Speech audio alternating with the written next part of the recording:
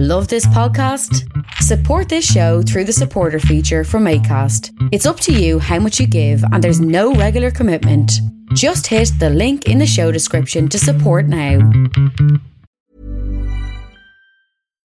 Millions of people have lost weight with personalized plans from Noom. Like Evan, who can't stand salads and still lost 50 pounds. Salads generally for most people are the easy button, right? For me, that wasn't an option. I never really was a salad guy. That's just not who I am. But Noom worked for me. Get your personalized plan today at Noom.com. Real Noom user compensated to provide their story. In 4 weeks, the typical Noom user can expect to lose 1 to 2 pounds per week. Individual results may vary. Many of us have those stubborn pounds that seem impossible to lose, no matter how good we eat or how hard we work out. My solution is PlushCare.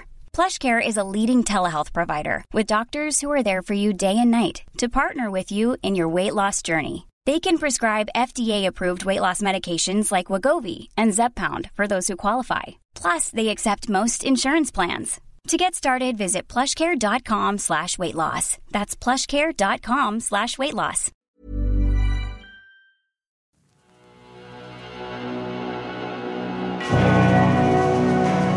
Pentagram, dedicated to Henry Foreman. In the years of the primal force and the dawn of terrestrial birth, man mastered the mammoth and horde.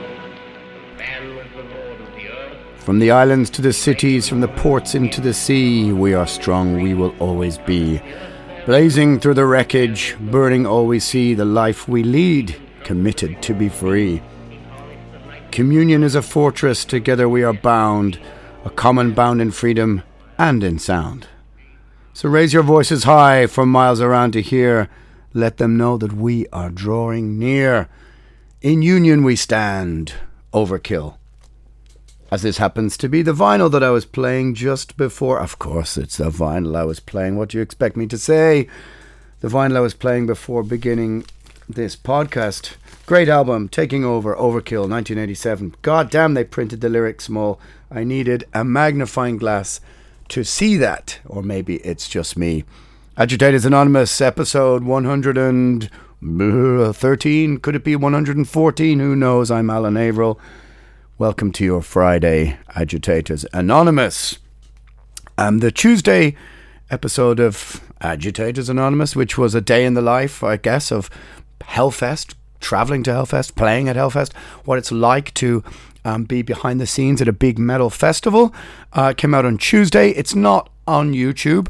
So if you're listening to this on YouTube, maybe go and follow me on Spotify or Acast or one of the podcast platforms, and you will get the Tuesday episode. I think the Tuesday episodes are they're a bit shorter, and they're going to be trying a bit of a bonus kind of thing.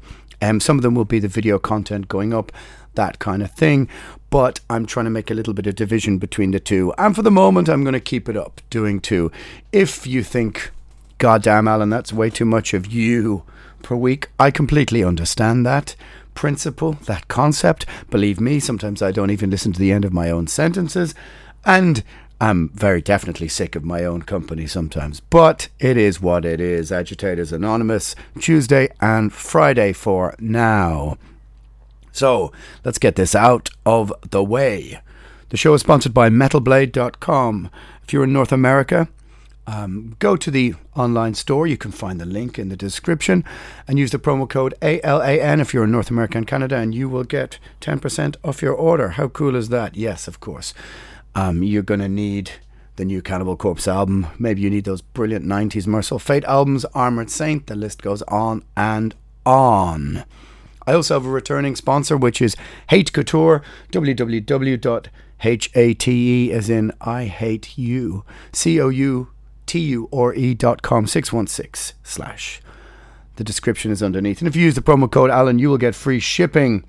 Hateful yet tasteful t-shirts, merchandise, apparel, all sorts of things. Right now I'm wearing a pair of Hate Couture. Well, I guess they're board shorts. Could we say that? I don't know. I don't know much about surfing or skateboarding. That probably comes as no surprise to you. Like I said before, Irish people don't belong in the beach and they don't belong in the sun. In fact, they probably don't really belong outside at all. Preferably in a dark and dingy pub in a backlit room with maybe some candlelight or whatever. We all look better in the dark. Anyway, what are we going to talk about today? Someone asked me this over on the Patreon. Oh yeah, patreon.com/Alan Averill. You can go over there and support the show. Anyway, they asked me to speak more to singing. Something apparently I know a few things about. Now that is up for debate. Certainly is up for debate whether what I know. But what I'm going to try and do is consider what, the building blocks it takes to have a voice, to structure a voice, to understand your limitations, to try what is the greatest fear, what is the greatest thing you need to overcome to stand behind a microphone and put your voice out there. And then I'm going to, for the second half of the podcast, take a look at how the elder statesmen of rock and metal cope with aging, which, let's be honest, is going to happen to all of us, and how it can affect the voice. So, like I said, let's have a little look at singing. I do plan to, at some stage, make some YouTube videos about singing. Actually, videos, not just talking about it. It's a very unusual thing. Some people said to me, why don't you do demonstrations via the podcast? And it does feel a little bit weird to start trying to sing Painkiller while you're, sitting in your a little apartment studio recording the podcasts. I'm pretty sure I would get a shoe on the ceiling. No, that's not a euphemism. You know what I mean. Anyway, but I'll begin the podcast with a little sort of commentary about what at least I think is one of the most important component of any vocal performance. And it might take you by surprise, I'm not really sure. And it counts for more than you can possibly imagine. And that is confidence. Of course, confidence comes with age. It takes a while. But when I first discovered that I could sing to a point, and I can tell you exactly when that was. Somewhere in 1991, we started with Primordial. And there's a song called The Darkest Flame, which I think was one of the first songs we ever wrote, maybe in the end of 91. And I wanted to affect some sort of, mesmerized sort of goth voice into the Pandemonium, Tom G. Warrior, mixed with Christian Death. They were actually the things that sort of made me want to have this kind of voice. You see, I'm doing exactly what I just said I wouldn't do, although that's not exactly, only Theatre of Pain is not exactly Painkiller. But I would recommend going to listen to Christian Death, early Christian Death especially. Anyway, I digress. But it was sort of, that's what I wanted, this other sort of voice. And I didn't really know that I could sing. Rehearsals are noisy at the beginning. You're only 16. You don't really know what you're doing. But it was when we first went in to do a demo in 93, when I could hear my voice. And then the album that we recorded after it, Imrama, which has Infernal Summer, which opens with, whatever the lyrics are, at a summer's funeral. And everybody went, oh, okay, there's a voice there. You weren't really too sure. So being young, of course, you're not going to have quite that confidence that comes with age. But when I first discovered that I could sing a little bit, I did not know, of course, what I was doing, rightly or wrongly, and some would argue I still don't. Now, I'm not a person who knows much theory or technical details, and that could be applied to literally everything that I do. I sort of, in typical Irish fashion, skirt across the thin ice and hope to get to the other side. And that is one thing that you will notice with Primordial. I start on a note or a movement, and you sort of launch yourself across the guitars and the drums, and you land on the other side. Some people try to push. If you listen to, for example, Rainbow, Kill the King, and listen to the rhythm of the vocal connect with the bass drum and the bass, and you will hear the hard consonants, now, da da da da da da da da da da, etc., etc. You'll hear the hard consonants running with the bass drum. It's a very 70s, early 80s thing to do. To have this kind of syncopation rhythm in the vocals. Listen to Boys Are Back in Town and listen to the counter rhythm going between the vocals and the drums, etc. Genius. Of course it's genius. Back when bands could rehearse every hour of the day and, all that kind of thing. Of course, you can't compare yourself to Dio without really seeming a little bit ridiculous, generally, but you know what I mean. What I'm trying to say is that's not really theory, as in, most engineers will try and drum that out of you. They want you to stick to the tempo map. They want to stick you to the bass drum, stick you to the bass. Anyway, Primordial is a little bit different. Like I said, I don't know much about theory or technical details. Of course, I know more than when I started. And for someone who still hasn't got much of a clue what they're doing technically, it works. At least it works for me, by all means. Fire ahead. Do what works for you. Some of the greatest voices, of course, are no doubt straight from the heart. I would rather listen to the Misfits than listen to most power metal bands, or really any power metal bands. But this kind of thing comes from the heart, not the head. But there's a mixture of heart and head. Do you imagine Joey Ramone cared much for theory? That said, he did worship at the altar of Phil Spector, so maybe I'm giving him a punk rock pass when he perhaps did care more about harmony. Well, anyway, you get the point. Knowing too much can be something of a curse, but also so can knowing too little. But given the choice, I think I would prefer raw, undiluted passion than technically gifted, if passionless vocal. So my heart is still more, let's say, Henry Rollins than Ripper Owens. Apologies to the Monster Energy sponsored Ripper Owens. Take that damn hat off. Anyway, but confidence, my friends, is one of the greatest keys, if not the greatest key to singing. I mean, many things, but we're talking about singing.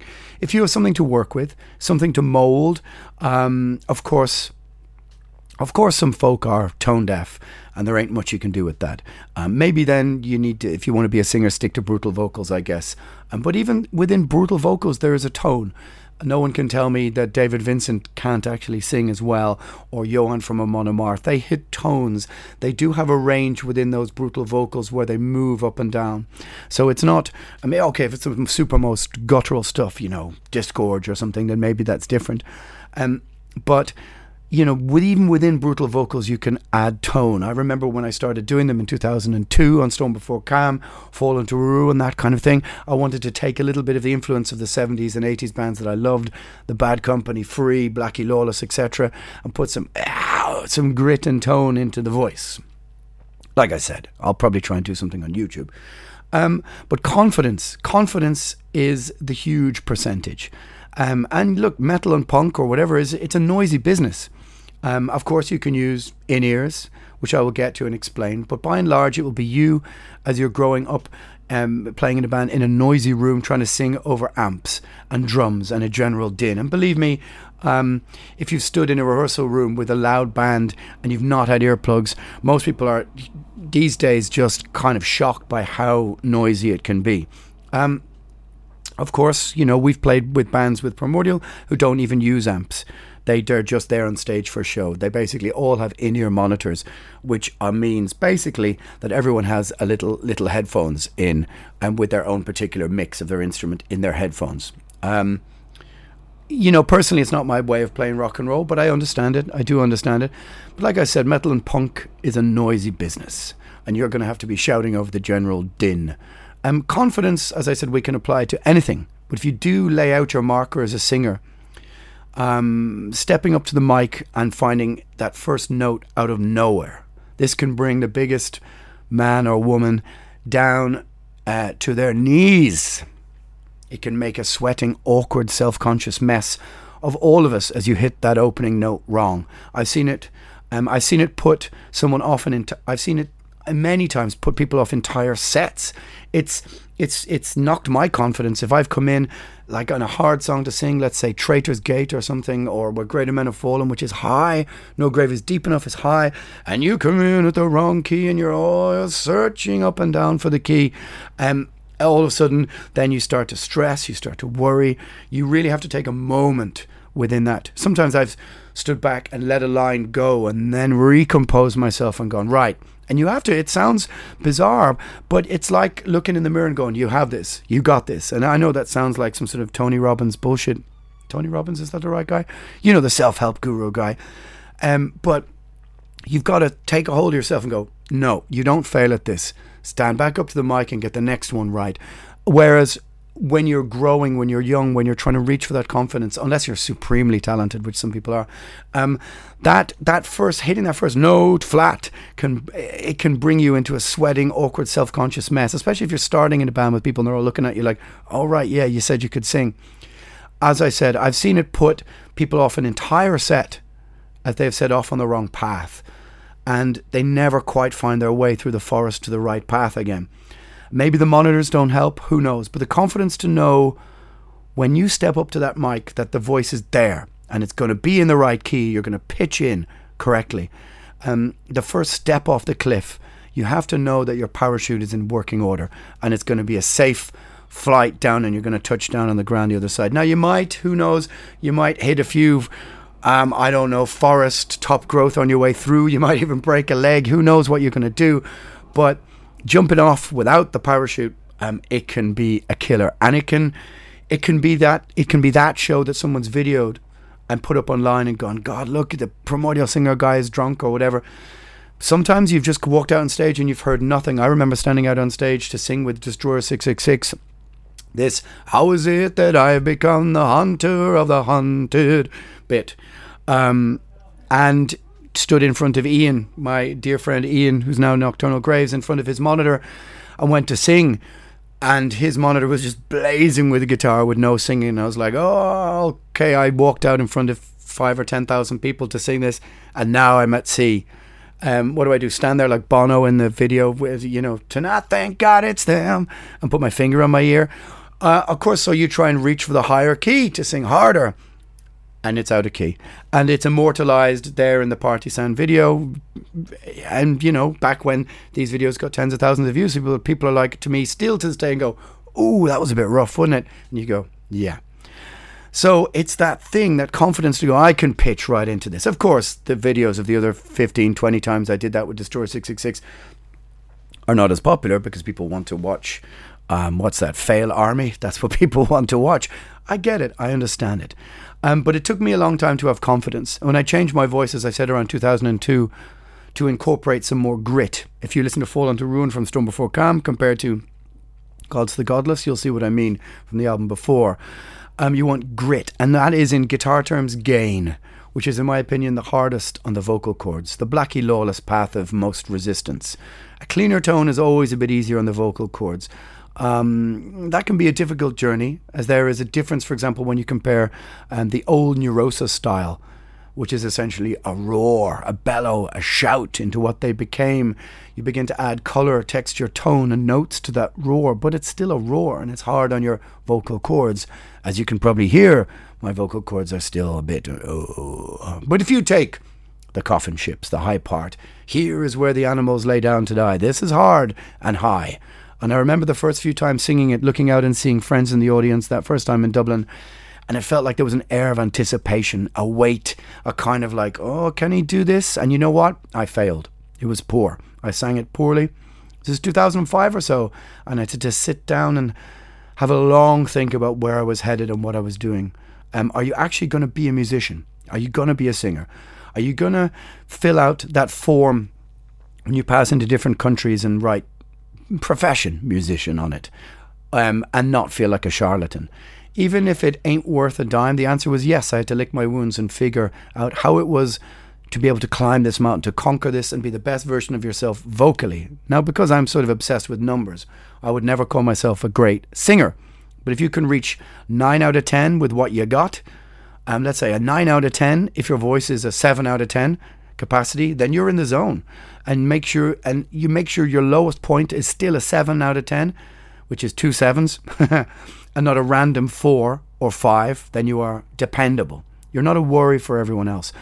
You do the songs justice, and with some work and confidence, you can shine. And the feeling of knowing you've killed it, there's little feelings like that in the world when you walk off the stage and go, I nailed that. Whereas now, I relish the hard parts. Whereas 15 years ago, they worried me. I was anxious I was going to mess them up. So now I look forward to the hard parts in a set. Of course, there are times when you feel a bit sick, a bit off, the throat does not feel 100%, then you have to work with what you have. But if you imagine your voice like the neck of a guitar, for example, you can see the notes. Obviously, you can see where the notes and chords are.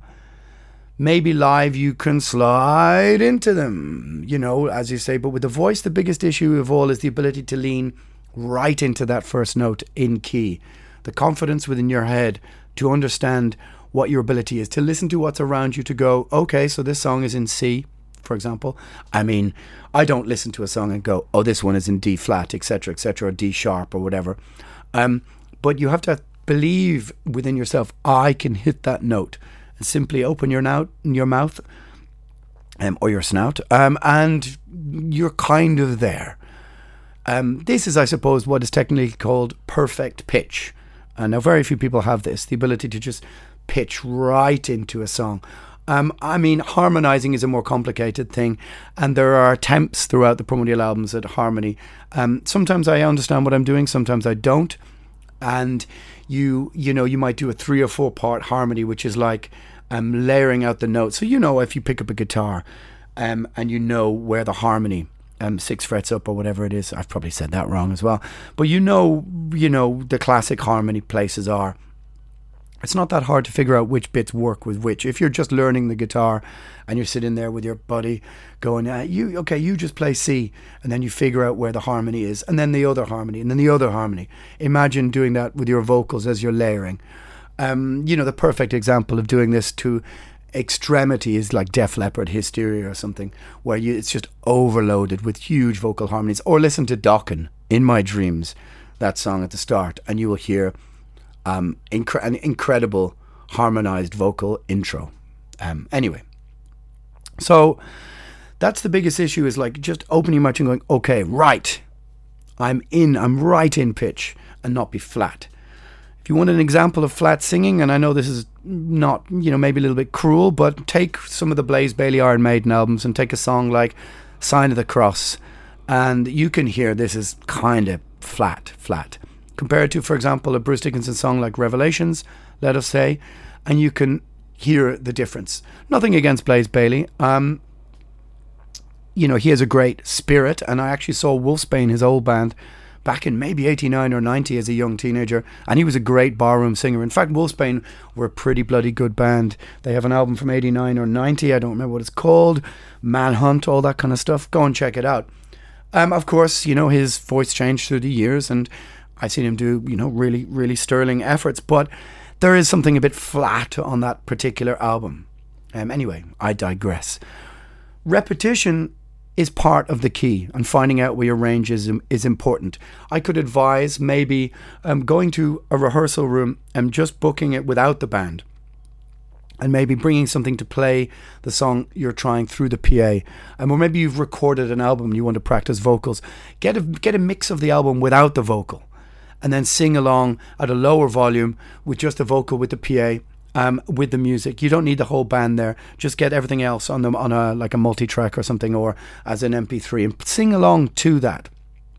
Bring the music down in volume, and maybe video yourself, and then watch back and watch your technique, watch what you're doing wrong, and you could be able to hear everything. And it may sound really strange, people have different styles, but the wider you open your mouth, the more you can project those things. And if you want kind of warm-ups, the E, A, O, A, U, like doing the vowels but like shaping them with your mouth, helps the muscles around your neck and your face and your head. Of course, a video for this would be better explaining things, but if you are trying to sing over a band, I would advise maybe, or you're just starting with a band and they're going to go, hey, you need to cover Seek and Destroy. Well, it's not that easy to sing. Maybe go and book a rehearsal room and try singing over it without a band playing. Anyway, repetition is also part of the key, and finding out where your range is important. Maybe your range is you're a James Hetfield, you're a mid-range. James Hetfield is a brilliant vocalist, by the way, but he doesn't sing falsetto, he doesn't sing high. But he's in that mid-range, and he's hard, he's tough, he's a great voice. His voice sounds, I think, almost the best on the Garage Inc. Listen to his some of that, for whatever that reason that is, I don't know why, and I love his voice. Master Puppets, brilliant singing on Justice for All as well. Actually, on the new album, he sounds very, very good. Listen to Moth to Flame or whatever. But on Garage Inc., he really kills it. His Merciful Fate and stuff, brilliant. On a Long and Lonesome Highway, whatever, etc. Great stuff. Anyway, a friend of mine was once getting singing lessons. And this may sound strange, but I knew from the timbre of his voice, he was not going to be able to do it. Several months later, he came back to me and he said, it's hard. I went, no shit, Sherlock. It is hard. I mean, it's hard. It's a noise you make with your body. a noise that's connected to muscle, skin and bone, and all this stuff you can't see, and where does it come from? I mean, you can be sick and play the guitar. You can be Johnny Thunders and doubled over with heroin and still kick out the jams. But the voice is different. And I would still contend that more... I can still contend, as I said, that half the battle is confidence, or at least a great percentage of the battle is confidence. Unless, of course, you're supremely talented. But we can't all be Dio. But just like my friend who found singing harder than he thought, the same... You know, this is going to sound a bit silly, but the same with a friend who I play football with, who persists in the idea he's a dashing winger. But truth be told, he ain't got no skill. Well, he could play within his game and defend and get in the way and lay off the ball to people who have the skill, but of course that's not as much fun. I get it. And we all want to believe we can sing Painkiller, right? Personally, I cut the skill out of my game, out of my football game for the most part. I rather a crunching tackle and winning than doing step-overs. But hey, that's just me. But I'm getting bogged down in football analogies. Maybe that's because I'm going playing football later on and I'm half thinking about... half my mind is on the pitch. That's the kind of pro that I am. But this all said, what I'm trying to get at is, if Dio is the Messi of singing, then that 25% we are more, we put down to sheer untouchable magic, to skill, to incredible talent. Most of us will never hit a note like that. You'll never hit a note like Dio. You're not going to be able to sing Stargazer. But what you can do is train yourself to be a functional and hard to play against defender. And it's the same with singing. Objectively, the guy from Sabaton, I can't remember his name, good dude. Talked history with him one time in Hungary at some festival over a few beers. I'm not a Sabaton hater. I think the cultural aspect of what they represent and support, great. Got to be better than, joke, gore grind, singing about killing prostitutes or whatever. If you don't know what any of that sentence meant, just ignore it. Anyway, but objectively, he's not a great singer. And I think he knows this also. But what he figured out is what works for him and for the people who like his band. And within those confines, it works for him. He's a functional midfielder, but he can stop. I'm talking about football again. But he knows he won't be Dio. And you know what? So do I. So you work with what you have, and you try to make your 7 out of 10 skill levels operate at a strong 9 out of 10, and at worst, a passable 6. If you're maybe a bit ill, or evil even, or having a bad day, technically, that you're able to lock in with some confidence and go. And I've done this before, where I've thought, right, you're not feeling tip-top. You've been singing for a few days in a row. The voice is rebounding. The grit is kind of there. And you'll dive in and out of a few higher bits. You maybe go a bit lower in places. You'll change the set around, which sometimes we do with Promoter. We did it on the last tour when I wasn't feeling great. Opened with Gods to the Godless, which is a much easier song to sing than Where Greater Men Have Fallen, which is way higher, way harder. Sometimes you might tailor the set a bit. Or, you might move the songs around, or you approach things in a little bit different, with different levels of dynamism, which help if you have in-ear monitors, because then you can sing a little bit quieter, a little bit lower, have a little bit less output. And if you're front of house, your guy or girl or whoever's doing the front of house is out there knows, okay, he's firing on 70% of the cylinders, which is enough. You can get through it, and you learn with a bit of skill to move in and out of the notes. Of course, if you're going to stay up all night drinking or drugging or whatever, then your voice is gonna, suffer. Like I said with the Hellfest podcast on Tuesday, stay hydrated. That's the most important thing. Sleep and stay hydrated. Anyway. So before we start the second half of the podcast, you will indulge me a small bit of self-promotion, and it's something I realize I've never mentioned on the podcast, and that is that I am a booking agent over at Dragon Productions from Germany. Maybe you do a festival, maybe you run a venue, maybe who knows what you do. Maybe you've got a bar mitzvah and are looking for a band to play. Well, here is who I book or help out, or whatever you want to say. Gamma Bomb, Gehenna, Miss Firming, Nocturnus AD, Rome, Farg, Skepticism, Esoteric, and Tirfing from Sweden. If you want to email me or DM me about any of those, it's alan@dragon-productions.com. if you're running a festival and think to yourself, God damn it, I need those Swedish pagan metal masters Thyrfing on the bill, or those crazy kooky Irish thrash legends Gamma Bomb, get in touch with me. All right, now on with the second part. I thought to myself, for the second half of the podcast, or whatever, the last third, I would look at the performance of some of the older guys, the older bands. First things first, the classic old school way of singing the 70s and 80s bands did has so many great singers. Not many people really sing like that anymore. Of course, all those guys are now 60 to 75 and age takes its toll. So is it right that people go and see bands in their last years and come away disappointed or seem pissed off or annoyed? I think for the most part it's unfair, but I'll use a few examples for illustration. To be frank, I think the YouTube comment section is one of the strangest, weirdest problems inherent in modern online life. Because what you've allowed someone to do is, on some level, indelibly make their mark on something you've created. Let's say Primordial makes a video, like we did for the song Exile Amongst the Ruins, with a story. You've put a lot of effort into it. You're there for a whole weekend. There's, you costumes, uniforms, there's a storyline. There's some proper work and creativity went into it. But the YouTube comment section is like leaving a small white square at the bottom of your painting for someone else to scribble in. Rubbish, hate that band, blah, blah, blah, blah, blah. It's like this little aperture for someone to just shit on what you've just done. And unless you delete the comment, it's there for all time. So they're actively part of the thing that you've created. So you didn't get to actively be part of someone else's creativity in any capacity before the last 10, 15 years. It was preserve of the artist and the critics. And you talked about it amongst yourself, your friends or whatever. You came in the next day after buying Injustice for All, I don't know. Or what do you think of the video of One, etc., etc. How cool does James Hetfield look, etc., etc.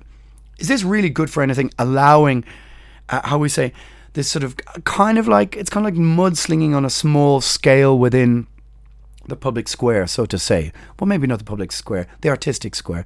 Is it good for anything? Or just a way for anonymous narcissists to have their say and indelibly leave their mucky fingerprint on your work? So that brings me to my point. So it's the same, I think, with the live videos of old bands. Or even bands who are having an off day. Robert Plant, no doubt, had his off days in the 70s. I mean, he had an off day at Live Aid in 1986 when Led Zeppelin reformed, and so much of an off day that they removed it from the original video or DVD. You can catch it online now, and it is true, they are pretty awful. But you can go and find that to see what having an off day is like. But, or Roger Daltrey probably had some awful days in the 70s from The Who. Brilliant singer, by the way. Also, how did The Who go from mod fathers to rockers? Weren't the mods and the rockers against each other? Anyway, Live at Leeds. Go and listen to that by The Who. Anyway, precious few of them exist on video. But you go to a Whitesnake show now and then complain in the YouTube comments section. It seems to me churlish. It seems a bit uncharitable. It seems ridiculous. Because David Coverdale is 72. And you know what? What do you kind of expect him to be like he was in 1982? How could he be? And now, of course, there is a fine line to be walked. Coverdale still has a voice. I think he looks great. He looks a bit sort of tanned and furnished and a bit nip and tucked, but he can still rock out. He can still move around. The high range is gone and the band are down-tuned, but he can still sing. And sure, he's backed by a band who are covering his high notes, but he can move around, and maybe it's better to simply celebrate the guy's life and enjoy the show. The band sound great, but this can't be said for everyone. If you take the case of Bon Jovi, this is something different. Go and find a new video of Bon Jovi and he's really struggling. And he's younger than David Coverdale. And it would seem he can't sing at all. Someone made the point to me that it looks like he's had so much plastic surgery that it's restricting the movement of his face. This could be, I don't know if that's really a thing, but it kind of looks like he's had a stroke and is now relearning not just how to sing, but how to speak. And it's beyond awful. And I noticed this on the Rock in Rio show. If you go and look, he can barely sing. I don't know. Does too much plastic surgery affect the voice? Allegedly. Allegedly. Sorry, John, don't come for me. But there's a fine line. There's a fine line. And I think someone complaining on the comment section under some new Whitesnake live footage is most uncharitable. Yet with Bon Jovi, I get it. If you paid $100 or $200 or something to get into the show and you can't sing at all, and let's be clear, Bon Jovi singing ain't easy. You give love a bad name. This is high. It really ain't easy. But maybe the industry behind him, the machine that makes so much money, just can't afford after 2 years off. There's crew who need to be paid. There's people pushing him out there. But someone should maybe have a word and go, maybe this ain't the best idea. Having done the festivals for years and years, you can spot the drinkers once they hit 50 plus. The boozers, as this really sags out the body and ages people. Hey, I'm Irish. This is our modus operandi. This is where we come into our own, understanding the effects of alcoholism. All you have to do is walk out my front door and look around the streets or go into the nearest bar and you will see that person. The druggies, they tend to be thinner and leaner, depending on the drug, of course, or whereas they could be dead. But the heart can't, of course, take this forever. And you saw this in Lemmy over the years, over the last 20, from 55 onwards.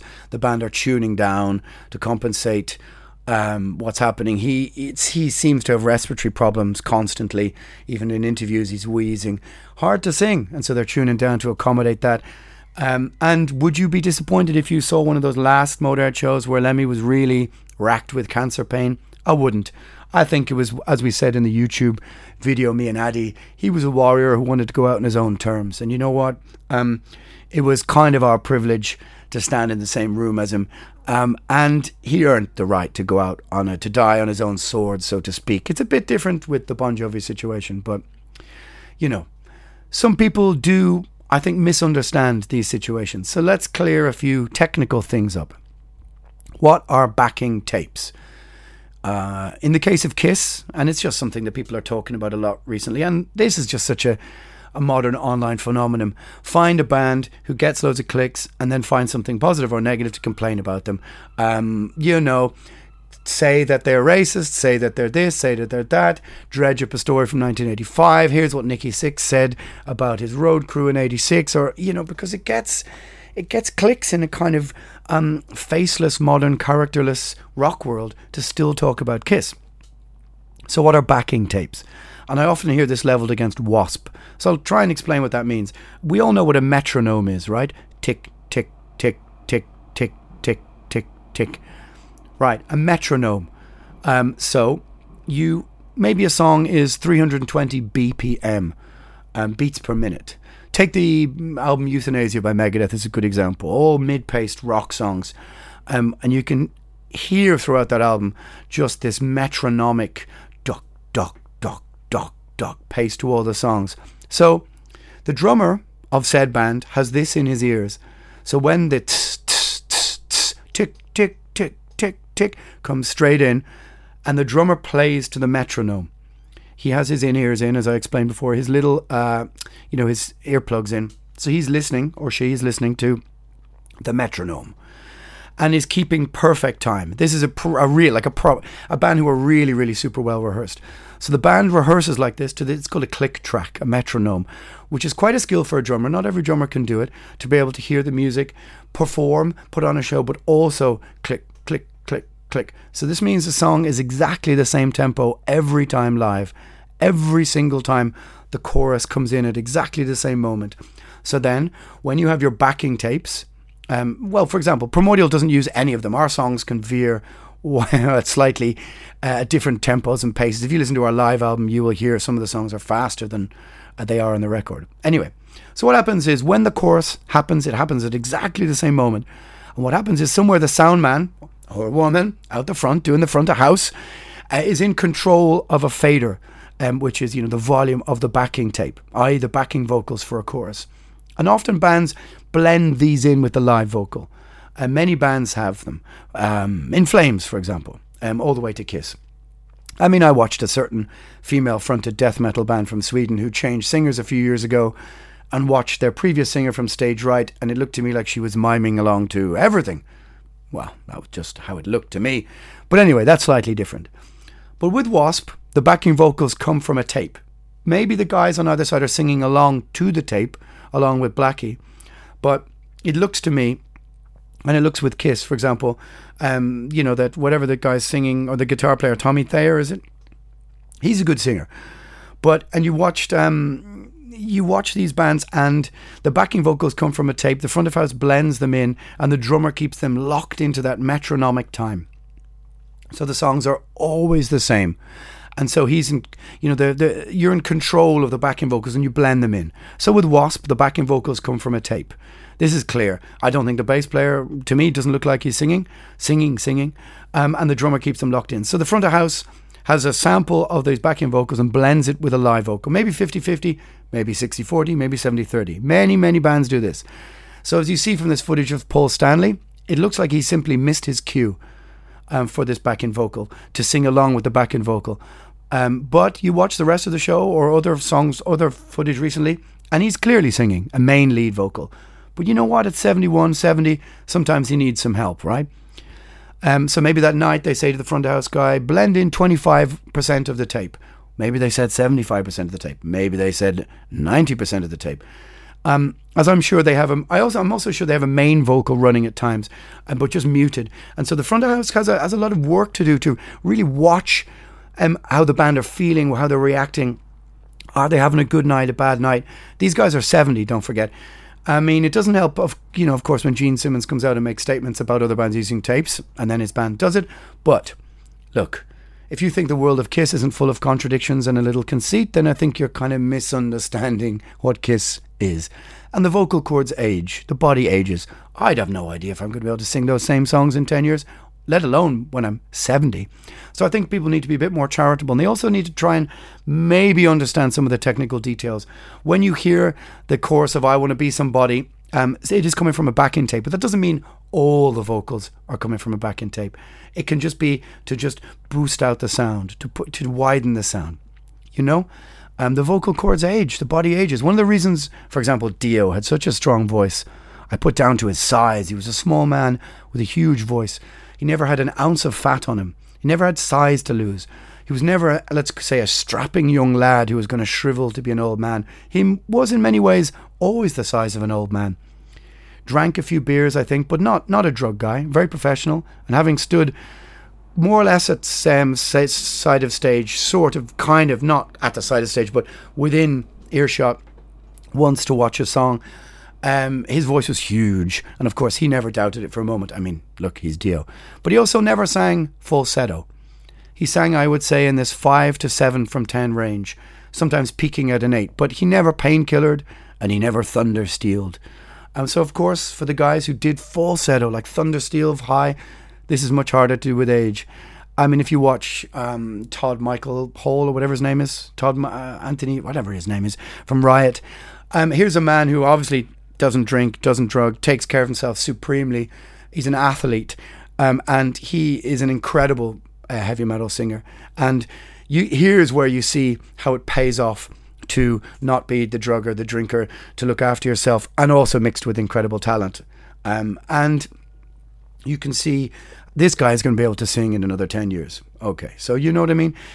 But it's harder to do with age. Rumour has it, King Diamond is helped by his wife blending and singing from the side of the stage for some of the high bits. King Diamond is 60-something, 63, 64. That's just a rumour. Although on the new Merciful Fate videos, it looks like he's pure killing it. His voice is incredible. But he also had triple bypass surgery and quit the smoking a few years ago. And since then, not touring, only playing weekends and festivals, he can keep it intact. But in the old days, he lost his voice regularly. I saw Merciful Fate in Greece in 96, and he couldn't sing. He croaked his way through a few songs. Anyway, my point about the backing tracks is that people say to me, oh, Blackie Lawless can't sing anymore. And I watch the show, and true enough, he doesn't play much guitar or have his guitar in the mix. He does the odd solo. But that lead vocal, he is doing that as far as I can see. And he has a voice still. It's the choruses you can concede are from a tape. But for many, this is an industry standard. I remember seeing Y&T once years ago, and they were all harmonising perfectly with such ease. Many old bands had to do that. But, we've all seen old guys and girls struggling as they get older, and then no doubt will happen to me, and maybe I'm making a rod to beat my own back with. But in society where we are clearly ageist, and don't want people to age or show the wear and tear of a life lived. I think we have to be charitable. It's easy to just shit on whoever it is in the comment section and say they got enough money. Maybe so. What's the alternative? Don Dokken sits around in his garden and waits to die. Once a musician, always a musician, I think. And the desire to step back out onto the stage never leaves, I think.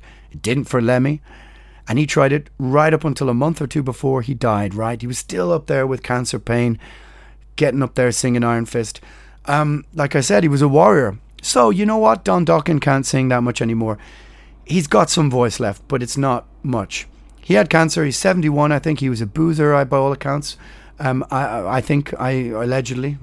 He has problems now walking, and he's using his right arm, I think, after the surgery. Problems using his arm. But you know what? I've never seen Dokken, and I'd go. Of course I would. And we all have to place his life in context and maybe just celebrate the fact that, God damn it, there's Don Dokken. Now, of course, having a super fit and healthy George Lynch standing beside you from those old days looking half your age when he is the same age roughly doesn't help. But one makes noise with an instrument, the other with the body. And the body ages. And you know what? If some of you don't know who Tommy Cooper is, he's an old English comedian. Very funny. And he died on stage. He collapsed on stage and fell between the curtains. And people thought it was part of the act. But he just had a massive coronary and he went out just like a light. And maybe that's the way to go. Maybe that is the way to go out. And these old guys and girls and whoever of these old bands you liked from the 70s and 80s, they are legends, and soon enough they won't be around anymore at all in any capacity. It's a short spin around the ball of dirt, and do what thou wilt, right? So if you want to get up there and do it one last time, who are we to say you can't? And a band can replace all the cogs in a machine. They can replace the drummer, but the original voice, hard to replace. However, listen, if I'm 72 and singing karaoke in a bingo hall, what's bingo, daddy? Well, Google it. To 17 old fat dudes at the bar talking about the old days afterwards when we roamed the earth as young men. Well, what harm? We're all gonna be dead soon enough anyway. So, my friends, Friday's episode of Agitators Anonymous is a take. That's a wrap. Planet Satan over and out. I am Alan Averill, and we will catch you next week. I thank you.